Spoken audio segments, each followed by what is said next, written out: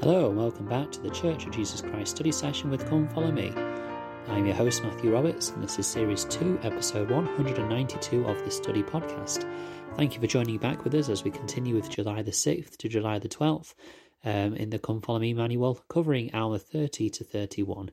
And we are concluding Alma chapter 30 today and going to move into Alma chapter 31. So we're going to deal with the end of the experience of Alma and Corihor. Now, in verse 47, we've just had Alma testifying to Corihor about all the things that denote that there is a God, and Corihor still demands a sign. And Alma says that, if that's what he wishes to have, then he will receive that.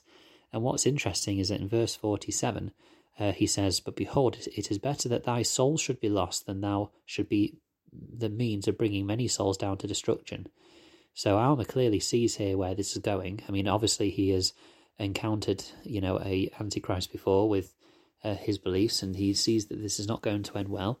And so he says that the Lord will give him a sign, and Corihor is struck dumb.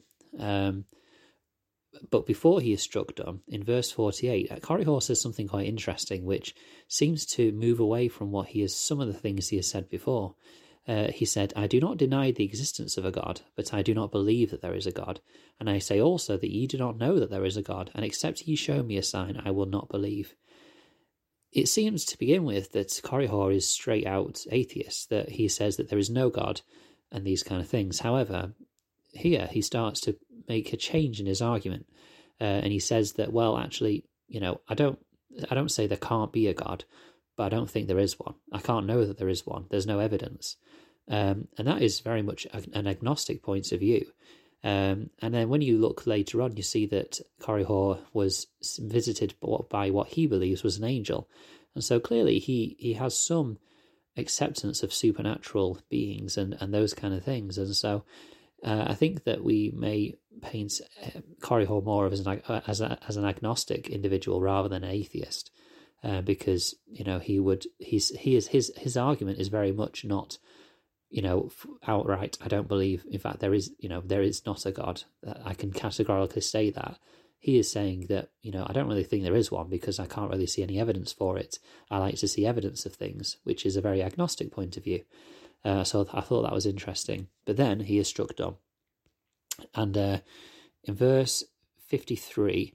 Corihor begins to write, saying that he knows it must be the power of God, and in fact he always knew there was a God. But in verse 53 he says, "But behold, the devil hath deceived me, for he appeared unto me in the form of an angel, and said unto me, Go and reclaim this people, for they have gone astray after an unknown God. And he said unto me, There is no God, yea, and he taught me what I should say." So clearly, Corihor is saying now that he has been deceived, that he always did know. But of course we see what happens. He does what the great adversary, the great deceiver, Lucifer, has said to him, and he's not looked after by Lucifer at all. Neil A. Maxwell said this, quote, "Notably, at the last day, the adversary will not support those who followed him anyway. He cannot. Jesus will triumph majestically, and the adversary's clever constructs pleasing to the carnal mind will also collapse, and the fall thereof will be exceedingly great. Even now one can see in the lives of those prodigals who come to themselves the devil's doctrines dripping in early meltdown. Many have experienced the utter emptiness of the lower ways, are in preparation to hear the word, and now await being informed of the rescuing revelations and translations." Close quote.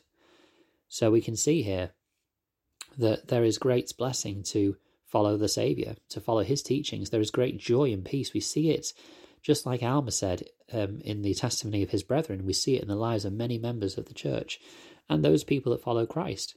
I'm pretty certain that even those that don't follow the restored gospel of Jesus Christ still have in their hearts and their souls some elements of his attributes and divine mercies in their lives, as many do. The blessings of our Saviour, he wants to give to everyone, and he gives what he can to everyone. And so we can see that as we focus our lives to him, we can receive more of that. In verse 58, we see that all that were convinced of Korihor's wickedness were converted back to the Lord. So this is very different to what happened with Nehor. Nehor's impact was felt for years afterwards. We read about people who were influenced by the way of Nehor for quite a while after his death. But with Korihor, at least at this stage, it seems to be that his impact is very small. That those that were converted to his teachings were very much converted back to the Saviour.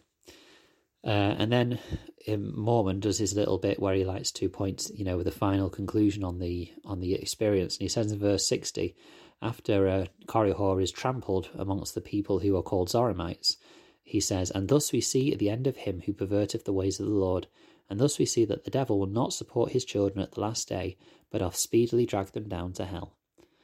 I think that is quite a clear ending there, and that one that we should remember when we are considering what we need to do each day and how we begin our day and live our days. Now, interestingly, Korihor was trampled to death in the land of the Zoramites, and it is this people that we now start to focus on in Alma chapter 31. I mean, what kind of people would, be able to trample a person? I mean, it's not a particularly pleasant ending, but you find that these people are not particularly pleasant. In verse 1 of chapter 31, we see that the Zoramites were perverting the ways of the Lord, and that Zoram, who was their leader, was leading the hearts of the people to bow down to dumb idols. His heart again, and then Alma's heart began to sicken because of the iniquity of the people. Now, two things here. Alma, clearly is not happy with this. He really is sorrowful about this. But also, I love how Mormon writes dumb idols, as in, I know that in terms of the word dumb, it's referring to the fact that they can't speak, which is obviously, referring to the fact that they are not, real or they exist as a being.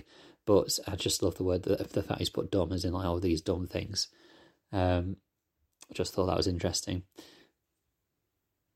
However, Alma and the people of Nephi are particularly worried about this because this land of the Zoramites was called Antionum, which was on the east of Zarahemla, which lay to the south of Jershon, and it also bordered upon the wilderness south, which was full of Lamanites. So the Nephites are fearing, and it's not just Alma, it seems like a number of Nephites are fearing that the Zoramites would enter into a correspondence with the Lamanites, and it'd be a great loss. Now, obviously, it would be a great loss in numbers, but also there is a great issue here because the Alma can see the behaviour and the perversion of the ways of the Lord that the Zoramites have gone into, and that's very easily, where they could end up with people that don't believe in Christ. And we know that, we have the blessing of hindsight as to what happened. We know that the Zoramites did. A number of them moved to the Lamanites, and this led to a period of 7 years of war. In fact, it led to the whole section of the Book of Mormon that we call the war chapters. And so this was a disastrous kind of political movement that happened. And so Alma was very anxious to not allow this to happen. And as we see in verse 5, he says, "And now, as the preaching of the word had a great tendency to lead the people to do that which was just, yea, it had a more powerful effect upon the minds of the people than the sword or anything else which had happened unto them. Therefore Alma thought it was expedient that they should try the virtue of the word of God." And we know that verse very well. In October 2012, Elder Quentin L. Cook said this, quote, "C.S. Lewis, the striving, pragmatic Christian writer, poignantly framed the issue.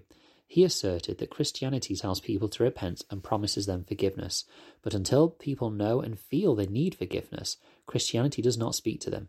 He stated, when you know you are sick, you will listen to the doctor," close quote. And this is exactly what Alma is hoping to reach or bring to the Zoramites, is a recognition that they need help, they need healing, they need the great healer to come into their lives, which is obviously their Saviour Jesus Christ. And it's because of the fact that he feels that they don't know this, he desires to try the word of God with these people instead of trying to bring them to the sword. So in the last couple of days this week, we'll have a look at what happens when he and his A-team go to the people of the Zoramites, and we'll see what happens when he says his great prayer as well. So thank you for listening today. I hope you enjoyed it. If there's anything you've been studying, please share it at Matt S. Roberts 90 on Twitter. You can share your feedback and share if you're interested in joining in a future podcast episode at ldsstudysession@gmail.com. And of course, there's the Facebook group Church of Jesus Christ Study Session with Come Follow Me. I'd love to hear from you on that group. Thank you for your time, and until we meet again.